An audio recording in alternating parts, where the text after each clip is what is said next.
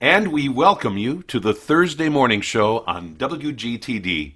I'm Gregory Berg, and I'm going to be joined now via Zoom by, first of all, Brian Albrecht, the president of Gateway Technical College. Usually he's just toddling across the hall from his office in the Inspire Center, but he is joining us from home, as are the other two special guests who are joining us today and whom we will introduce in just a moment. Essentially, over the next few minutes, we're going to primarily be exploring the ways in which Gateway has responded to the COVID-19 crisis, in particular the way in which it is delivering its educational mission in a different way, but with great vigor.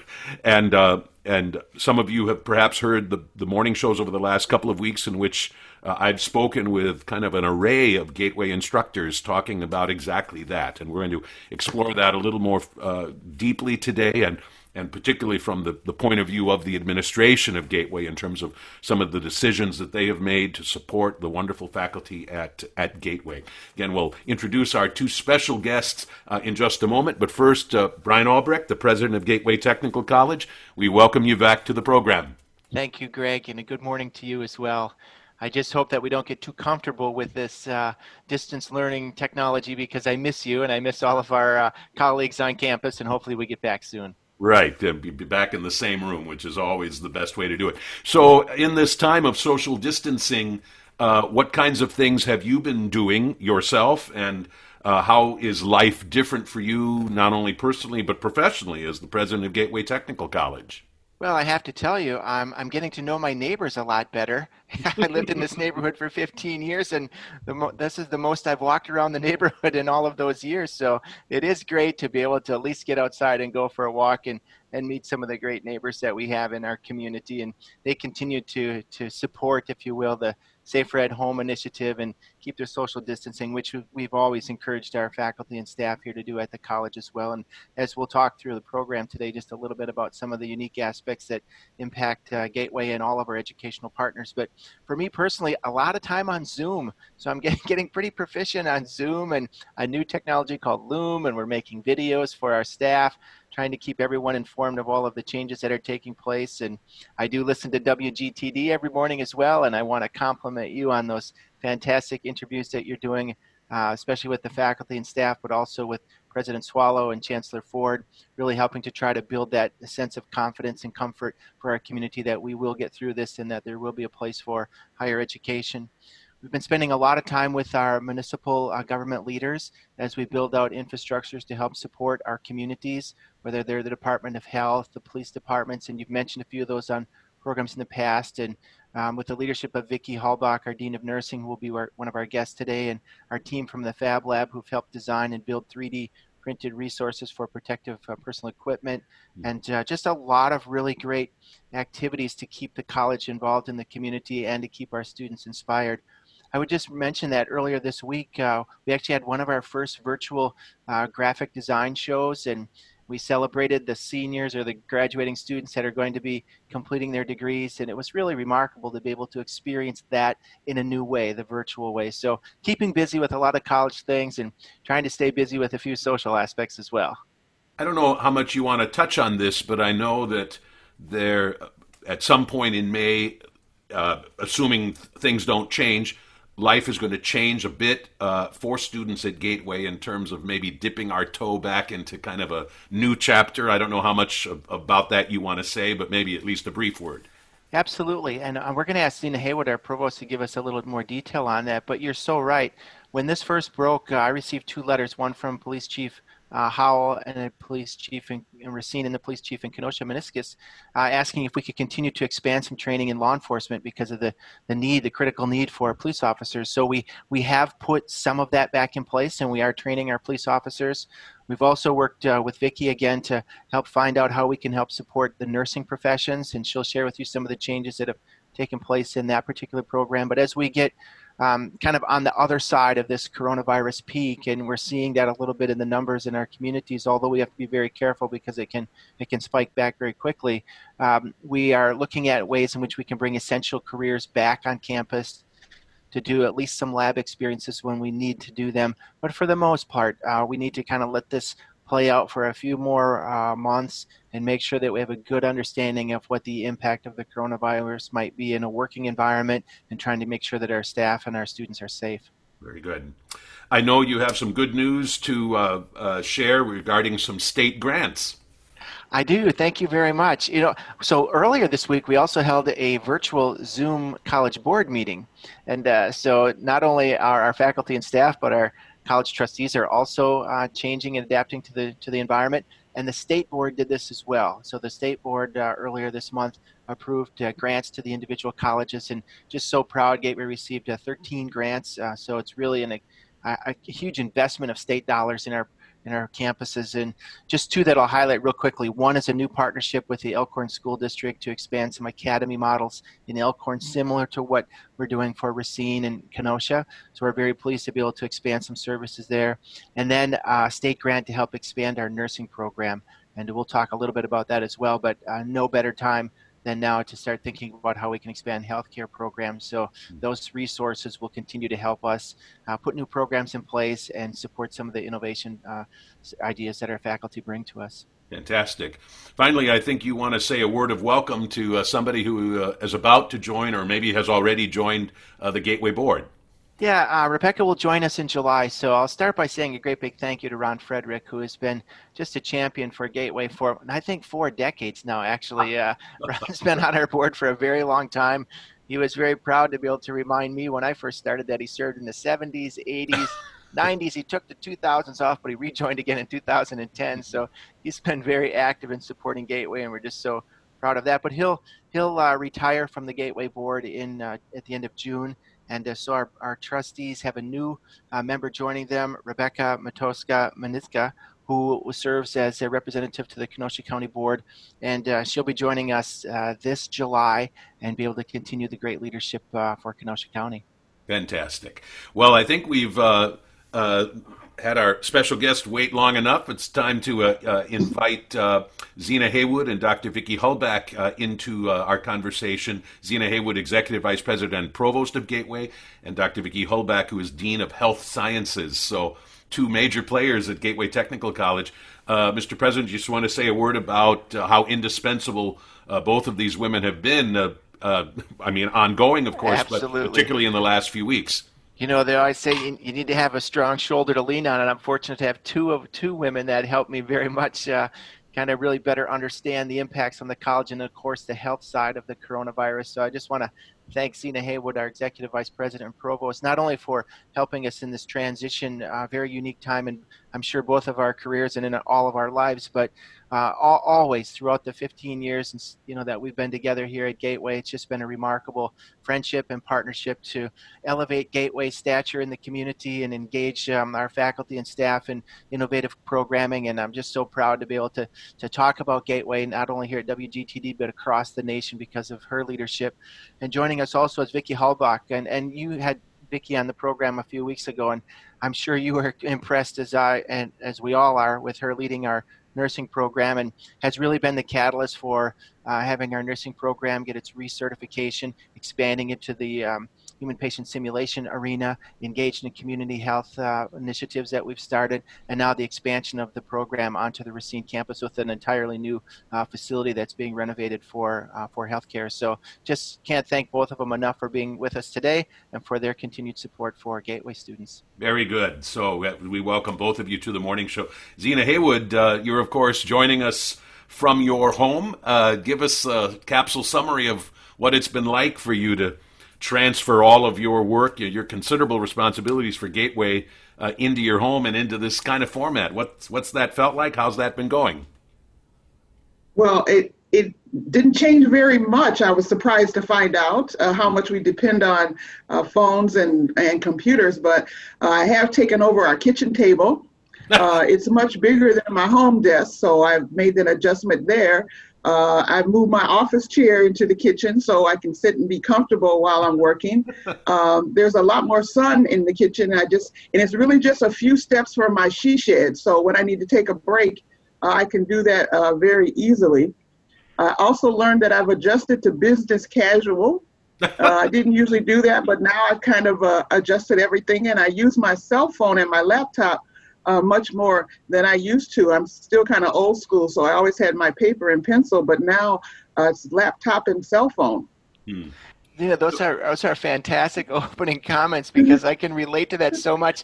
I had not worn a tie for almost 3 weeks until our board meeting earlier this week, and it's on Zoom. But I put my suit and tie on because I felt compelled that I just needed to get into the mode again a little bit. But just Yes. it is amazing. And I would comment for our audience that Zena's an outstanding cook. So for her to give up her kitchen table, I'm sure her husband Todd is not too happy about that. We appreciate how everybody's pitching in. Right? Very good. Vicki Hulbeck, tell us, first of all, how you've been dealing with this social distancing thing in terms of all that you do for Gateway and in overseeing one of its most important programs. I have to say, I felt kind of like Zena. I've been able to continue my job and to continue my interactions with faculty and students. I think I'm more available on Zoom now than I ever have been in person. So I'm meeting with even more people. I have to say, I do miss the social interaction of being face-to-face with people. The great advantage is that I can work, and then I do take frequent Frisbee and tug of war breaks because I have 2 Border Collie work partners now. And Zena never wants to play Frisbee on break. So I do end up with a lot of dog toys at my feet by the end of my day.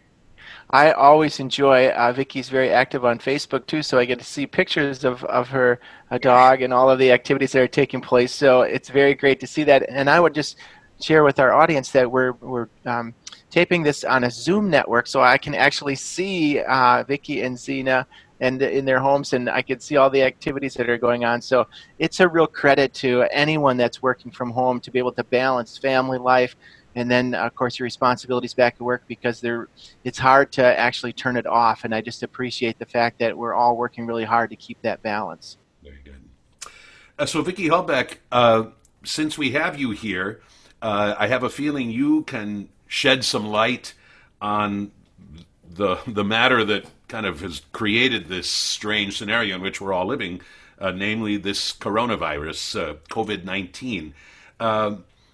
From your perspective as somebody in the health sciences, tell us what this coronavirus is and the kind of harm that it does when somebody contracts it. At least for some people, it can, of course, be a very deadly sort of situation. Help us understand what this virus is and what it does to those that it infects. So the COVID-19 virus is actually a strain of a coronavirus. So coronavirus is a virus that is a type of virus that we've had around for a long time that causes some of our cold symptoms. But COVID-19 specifically is a strain of that virus that no human has been exposed to before, which means that when we started with COVID-19, there weren't people who were immune to this virus already or who had built up antibodies to it yet. So it was a new virus that was introduced to us, and it was mutated from an RNA, which was actually an animal-borne virus. So the symptoms of COVID-19 can range from mild to severe, and what we're finding is that about 30 to 50%, depending on what resource you're looking at, of people who have tested positive for COVID-19 haven't even had symptoms or may not have had symptoms at all. So that being said, those patients are still contagious. So we can still actually be affected and get coronavirus from someone who doesn't even have symptoms themselves. What is really alarming about it is about 30% of patients who contract COVID-19 will need some type of hospital care. And that's where it becomes really alarming when we have so many people who don't have immunity to the virus and being exposed that, staying at home and trying to slow the spread of it. What it does is it gives our hospital organizations and our healthcare workers an opportunity to care for the people who are really sick and not have to care for them all at the same time. Right. Otherwise, we're looking at a scenario that we saw, for instance, play out in Italy so tragically, in which their healthcare system, which was actually numerically should have been very well equipped, I mean, given kind of normal life, but what was absolutely overwhelmed by the numbers of people who came in so very seriously ill from corona. We're trying to avoid that, although there are probably trouble spots in America that have seen a similar level of suffering. Yeah, and I think I would just add too, it's been sort of interesting to kind of watch how the virus has moved around the United States. So they call it hotspots, right? And now currently Detroit seems to be a hotspot, and Chicago was, and New York, and Miami. And so where there are large volumes of people, of course, it's spread by human interaction. So that creates that sort of hotspot. And unfortunately, that those cities are also magnet cities for distribution, right? So you got a lot of people coming in and out. You got a lot of product coming in and out. So it's hard to slow that down. So you see a huge economic push, and that's what this whole Safer at Home initiative comes from, to try to slow down e-commerce, if you will, and try to get people a chance to recover a little bit. Yeah. So Vicki Hellbeck, we of course at this point do not have a vaccine for COVID-19. So in absence of that, until a vaccine is developed, explain the measures that have been put in place and implemented to such a wide degree, and the kind of difference that those make. So the things that we really need to make sure that we're still doing is continuing good hand washing techniques. So hand washing with soap and water, hot water, using hand sanitizer, not touching our faces, so we know that some masks are more effective than others, but any mask is better than no mask at all. But there are a few things that I think me and probably other healthcare workers would really like to make sure that the public knows, is that when you're wearing a mask, is making sure that it's covering your mouth and your nose, and that it's well fitted, and that you're not touching your mask and your face constantly, because we know that fabric masks don't offer the same protection as our surgical masks or N95 masks, and that really it's still really important, even with a fabric mask or a scarf or anything covering your face, that you're still keeping that 6-foot distancing, because the way the virus is transmitted is through respiratory droplets, which means when someone coughs, sneezes, or talks, that the saliva that's coming out of our mouths is what does cause the spread of illness from person to person. So things that make the mask less effective are things like your facial hair. So people with big beards and then they put a mask over it, that's really not keeping from the transmission of the illness. So kind of remembering those things, only having being really aware of your own personal risk factors and your friends and family members' risk factors, so that if I'm working in a hospital, I'm not going to come home with my shoes that I wore to work or my scrubs that I wore to work. Kind of being really more self-aware of those things. Nurses who leave the hospital, not stopping at the grocery store in the scrubs that you just left your workplace with. So it's really all of those things that seem like common sense that we really want to make sure people know. One thing that I've seen, and I think if I had to really drive one point home for people, is when you wear gloves. So it's great to wear gloves when you're doing something that's dirty, right? So if I were working with a patient and cleaning up blood or something like that, I would wear gloves. Then I would remove the gloves and wash my hands. So wearing gloves in and as itself isn't necessarily going to be any cleaner than washing your hands in between interactions, because what we're seeing is people wearing gloves at a grocery store, but they're picking up their groceries, they're paying, they're using their card, they're using their phone, they're touching their car. Their gloves aren't any cleaner than what their hands would have been. Right.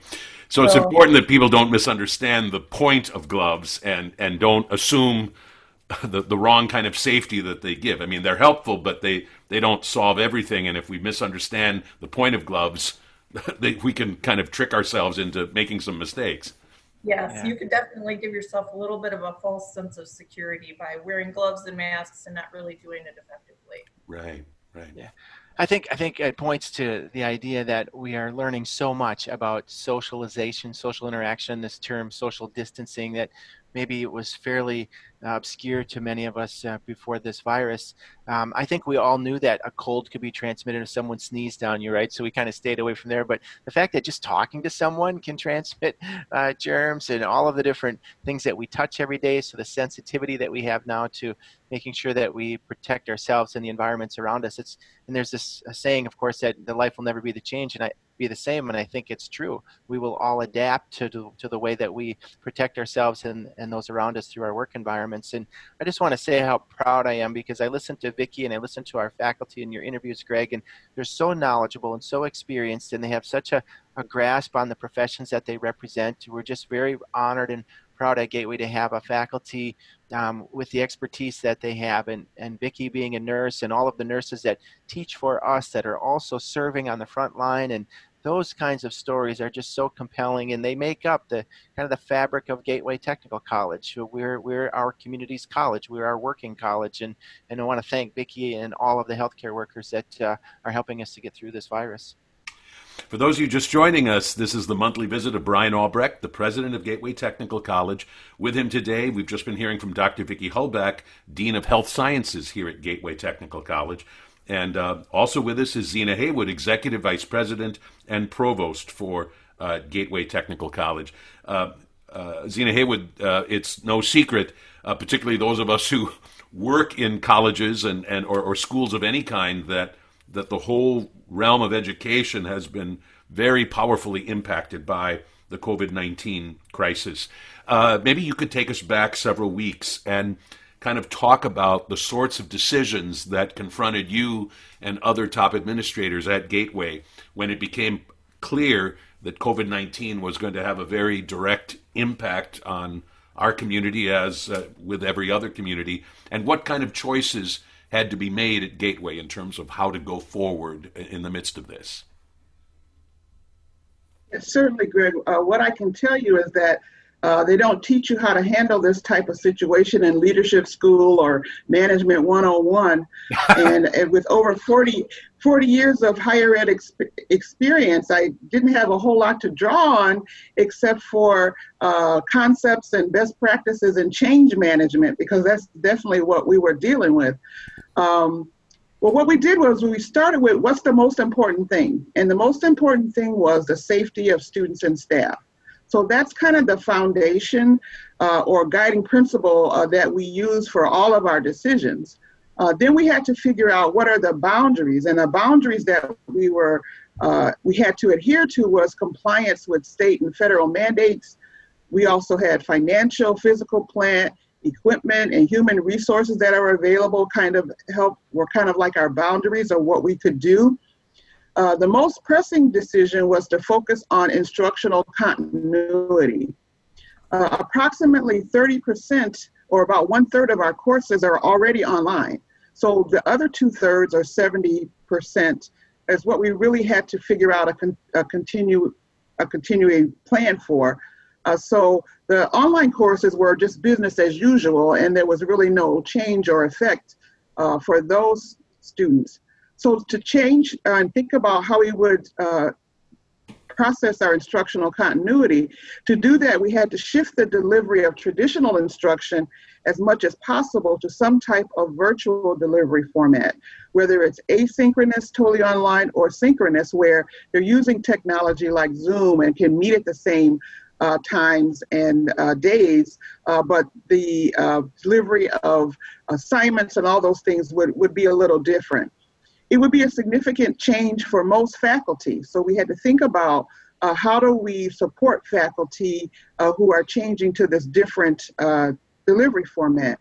We canceled classes for 3 days to give instructors a chance to transform their lectures, their assignments, and even their assessments for the remainder of the spring semester. Because when all of this happened, we had about a month left in our semester.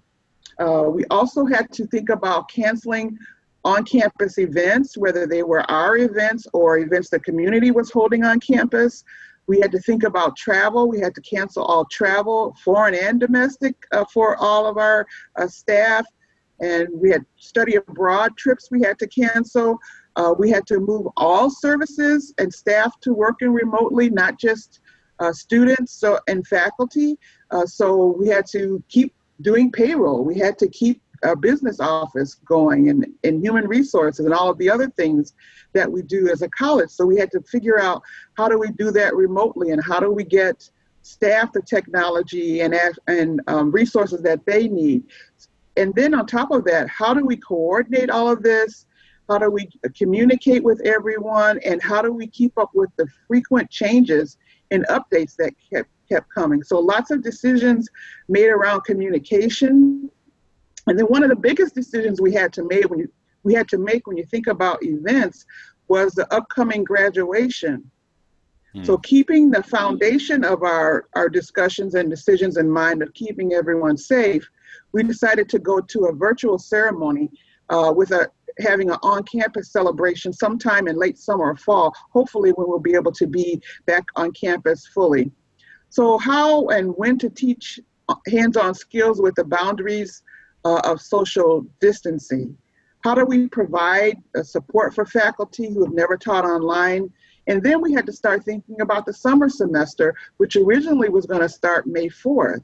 So one of the big decisions was to push that back to May 26th, which happened to be when the governor then pushed back his Safer at Home to May 26th. We had already made a decision to move our summer semester back to that very same date. So there was a lot of decisions that were made. One also was continuing to pay casuals and student workers. That was a big decision, even though it wasn't their fault that they could not work. How are we going to be able to support those people who are so vital to what we do on a regular basis? Can we continue to support them? So lots of very, very different decisions that really I never had the chance to think about before all of this happened. That's staggering to think about all of that. And I just have to add parenthetically that I teach at Carthage, and in my interviews with folks at Parkside, for both of those colleges, there was a 2-week spring break. In both cases, Carthage extended their spring break an extra week. Parkside started their spring break a week early, so both of those schools had 2-week spring breaks during which a lot of this transition could be accomplished, not to minimize how challenging it still was, but I'm just amazed to think of what had to happen at Gateway over the course of just a few days. It's really remarkable what you and the teachers managed to accomplish, and I think the president wants to second me. Yeah, well, Greg, you're absolutely right. I'm glad you acknowledged that. I mean, I like to remind our community that Gateway's been in service to our community for 109 years. Primarily face-to-face occupational lab delivery programs, although we've been transitioning to online support programs and services. So 109 years worth of history, and in 48 hours we had to flip the coin and say that now we've got to be able to do this in a virtual setting, a virtual environment. And when you talk about things like childcare or manufacturing or welding, or, pick a program, automotive, healthcare, surgical technology, graphic design. These tend to be more hands-on type of experiences, and our faculty overwhelmingly have embraced the idea that they're going to do whatever they can to get students through this. And so it's very inspiring to be able to observe and look at some of the work that students are doing, whether it's through a virtual environment or a demonstration video that was submitted. Zena and I watched a video the other day about one of our students that was in a childcare program, and it was remarkable what she was able to do to demonstrate her skills in classroom management. So just congratulations to everyone, and we know that we'll learn from this, absolutely, but we also know that our mission is to make sure that we help people with the hands-on experiences, so knowledge and skills combined. Absolutely. Zena Haywood, tell us how students seem to be adjusting to this online environment. Are they doing as well as the instructors? And does this perhaps signal the kind of a shift in terms of including more of this kind of instruction in the future? Well, it's really been a big adjustment for everyone. The student adjustment kind of runs the gamut. At the first announcement, there was some panic. from students and faculty. And then you have the other extreme where people were really relieved because they could be home with their children because they were now at home too, and childcare was an issue. So some people were relieved and some were panicked, and then there was everything in between. There were a couple of rough spots. For example, we knew that there was what's called the digital divide, that there are some students that do not have technology at home, and that's why we have computer labs and resources on campus. So one rough spot was, for example, students not having the technology they need to complete courses online. However, we did gather up all of the Chromebooks and laptops that we usually have for students to check out from our library. Some of our programs had computer carts. Our IT staff did an excellent job of bringing those resources to students where students could check out those resources. We had a drive up, and all you had to do was get a faculty member or another staff member who knew about the situation. We notified IT and IS, and they contacted students to pick up, establish a time for them to come and pick up the technology they needed. So we distributed Chromebooks, laptops, and hotspots even were dispersed to students who had contacted advisors, faculty, or any other staff. So going forward, as you mentioned, yes, we do plan to continue for summer 2020 in the same format that we're using now to continue out our spring semester. In fact, the deans have been writing new descriptions for our delivery methods. Everybody understands what face-to-face or traditional is. People now understand what online is. The newest thing a few years ago was blended, where you did half face-to-face and half online. Where now we even have what's called synchronous, where you're online, but you're face-to-face using technology like Zoom as a day and time, just like you were in class. And now there's even a new one that they've come up with for the summer and probably into the fall, where it's a blended online and Zoom, like changing how instruction is delivered. I can't imagine what it will look like 5-10 years from now, the different ways that we'll be delivering instruction. But we're looking forward to trying this out for the summer and then moving that into some of our fall classes. I think it will be a great benefit, especially when things start rolling, for people to think about, I don't know if I can do online, but if I can sit down and see the person face to face and enter the instructor in real time, that may be a little more palatable to those who are kind of on our continuity plan. So we're going to use it for summer and probably into the fall. Mm. Well, it sounds like some good decisions have been made about the future, and with all of Gateway students in mind and their well-being. Vicki Hulbeck, Dean of Nursing, in some ways you have to speak to two different constituencies. You are, of course, first and foremost concerned about your own students and completing their respective programs, and then you have this healthcare community really desperate for nurses to enter the working environment. So you're at a very critical point in all of this. Tell us how you are handling, in a sense, those two responsibilities. So we've really been challenged with meeting the needs of our health program students and with balancing not just our healthcare organizational needs, but even our student and our faculty, their fears and their concerns about the COVID-19 virus itself. But there were a lot of factors that have contributed to our decisions. We've had to work within our accrediting body's requirements as well as our state regulatory guidelines. And I have to say, just like Zena said, that has changed sometimes daily. We make a decision, we put a plan in place, and the next day our accrediting body makes another statement about what we can do.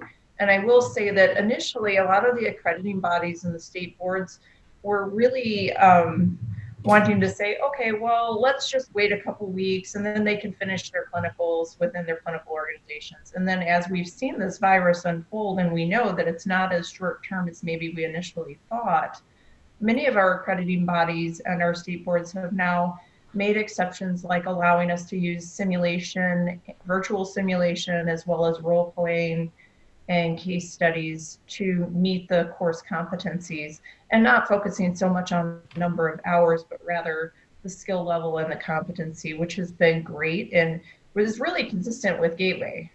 So that has been really wonderful. The faculty have been really creative in using virtual simulation products, as long as not just role playing like we would see in our simulation lab, but doing online role playing. So we have faculty who are pretending to be patients online. Wow. I know, it's really is cool to see what they're doing, but also using like a virtual format for skills lab practice times and ensuring that students are prepared to enter into the workforce. We really wanted to make sure that the students who were in their last semester and getting ready to graduate, that we were able to complete them, but also to continue to provide the quality education that students and that our health industry expects from Gateway.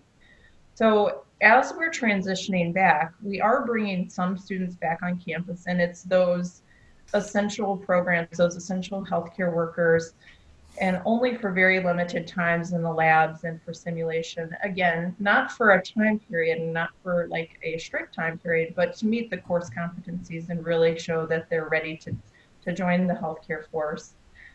We're also being flexible, and I can't stress that enough to our students and our faculty, in that students of ours that have extenuating circumstances, who become ill or need to be quarantined, or even that have childcare issues, that we're able to give them an incomplete and to help them complete at a later date without preventing them from moving on in their program.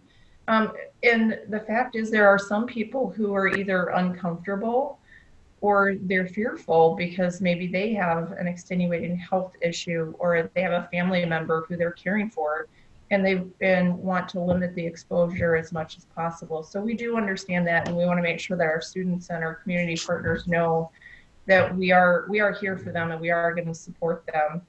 Our healthcare partners do continue to need skilled workers in the workforce, and the students are still eager to graduate. So we want to do everything we can to support them and to safely achieve their degrees and meet the healthcare facilities needs for these essential workers.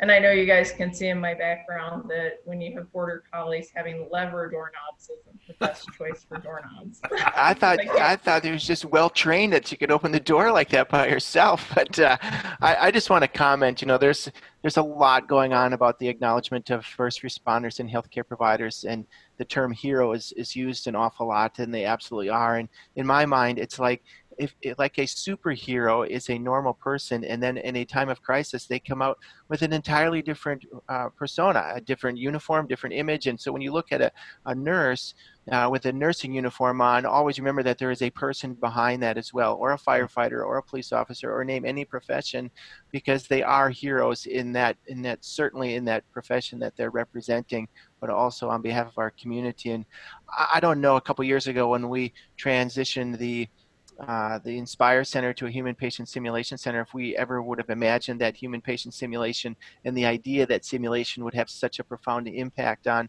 education. And we're seeing it just elevate so rapidly in the software technologies and the way that our faculty can apply those skills in an environment in which students can actually demonstrate their knowledge and skills. It's pretty remarkable. Very good. We have a couple more things we want to explore. We'll have to move briskly here, but Zena Haywood, we want to give you a chance to talk about some of the other programs at Gateway that have had to make this adjustment to online learning. And of course, Gateway offers a wide array of different programs beyond nursing.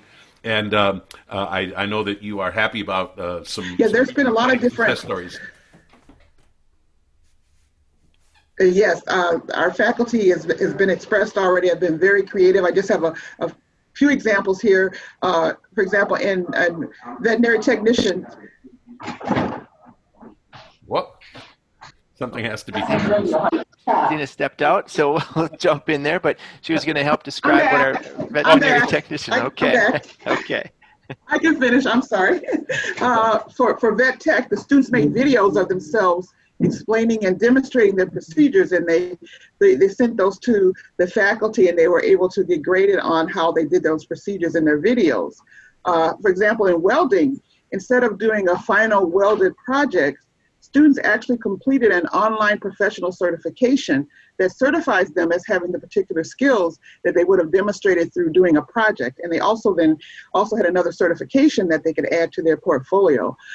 Brian mentioned the early childhood example where students made videos of their activities with kids at their internship sites. You also mentioned the graphic communications online design show, which is usually a live show. They did it via Zoom. They had probably about 200 people in attendance. Professionals in the field actually served as judges, and they judged all of the different categories and designs and hard work our students did, and they voted online. Awards were actually given. They showed the awards, and they're going to be sent to the winners, and they even had live entertainment. We had a duo sing and play the guitar as we went through the show. So it was very well done. So we adapted very well in different programs. Our natural science programs, like chemistry and biology and all of those types of courses, they use virtual lab activities. Instead of coming in to do it, they have software and programs where they could do those labs virtually. And then, as Vicki talked about, the licensing boards of nursing increased the number of simulation hours we could use. So that has helped us get our students through their courses. And so there's just been a lot of different ways that our faculty have been creative in making sure students obtain the competencies they need to complete their courses. Very good. Vicki Holbeck, I want to make sure that you get a chance to talk about some of the donations and volunteer hours given by some of your team in terms of supporting the community during this challenging time. Yeah, we've really had some great opportunities. We're truly blessed to have a stock of PPE that we knew that we used for the training environment, but would be extremely valuable to the hospital organizations, and we really wanted to make sure that we were contributing to supporting our clinical partners and keeping our graduates and our current students and all of our healthcare workers as safe as possible. So we were able to donate our PPE that we had on campus to the hospitals, the long-term care facilities, and even the local police departments. We were able to donate hand sanitizer, gloves, masks. The Fab Lab has done a great job of making ear savers, which is really a plastic piece that helps to keep the nurses comfortable and the healthcare workers comfortable by keeping the elastic bands off of their ears. So I've been working with the Fab Lab and distributing those to some of our hospital partners. But our students and faculty both have really stepped up and pulled together in our community's time of need. And I have to say that even being at home, these small acts of kindness have been so appreciated. And as a nurse I've worked in the hospital setting, and I truly appreciate the hard work and the risks that our EMS, our police departments, and our healthcare workers are taking every day to keep us safe and to provide care to our community members. So anything that we can do to make them more comfortable or feel appreciated, I think, is extremely important. We're hearing all kinds of stories from healthcare workers coming from different locations and keeping the 6-foot distancing between themselves and their children when they get home so that they can decrease the risk of transmission to their families. Some nurses and healthcare workers staying in other locations and not even staying at home so that they're making sure they're not exposing their family. Some of our students, we've been in discussion where they're working mandatory overtime and some are taking voluntary reduction of hours and pay just to keep from their units having to lay off workers. Because even though we're seeing a huge influx of patients in our emergency rooms and our ICUs and our med surg units, keeping in mind that there are a lot of elective cases that have been canceled. So wellness care and elective surgeries, cosmetic and aesthetic procedures. So all of those things, dental cleanings. So all of those workers don't necessarily have busy jobs right now. Some have been repurposed to other areas of the hospital, but some have really been asked to stay home. So we're seeing a variety of ways that this is impacting our healthcare facilities. And it's been a time where I know my faculty, I will jokingly say that we're an emergency response team, because really in September we had our accreditation visit and everyone stepped up to the plate. And now COVID-19, and we're seeing the very same teamwork and pull together and really putting differences aside and being creative and working really well together to support each other and to meet the needs of our students. I have a student who's the president of our SNA, actually, Danielle Trinidad. She's sewing homemade masks and donating them. And we have another nursing student whose husband, her and her husband are making some of the ear savers and masks on their 3D printer at home. We have students that are providing childcare to other essential workers, children. Some of the hospitals and long-term care facilities are using volunteers that were students to work at the screening tables to make sure that people before they enter the facilities are safe and symptom-free. So we're really seeing a huge influx of acts of kindness. I know Madeline Carrera here at Gateway has really pulled together a list of food resources and emergency resources for our students and for our communities. So we're just seeing all kinds of acts of kindness. So it's really nice to see a community pull together during this time. It certainly is. Absolutely points of light here for Gateway and the students that are working so hard. So we're really working on trying to establish all of those different stories, from the poll workers that were volunteer students to faculty that are serving as guest community speakers and interviews. And we have a team right now that's working on a paper for the American Association of Community Colleges. And I just look at all of the different aspects and the expertise that we bring to this conversation for our community, and Vicki highlighted many of those efforts. It's an inspiring story, top to bottom, and I'm so appreciative of all three of you taking time out of your busy, crazy schedules to share this story with all of our WGTD listeners.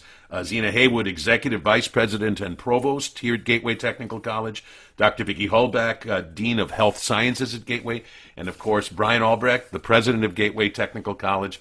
It's a great pleasure and honor to speak with all three of you, and thank you for all the good work you're doing, and best wishes going forward. Thank you, Greg.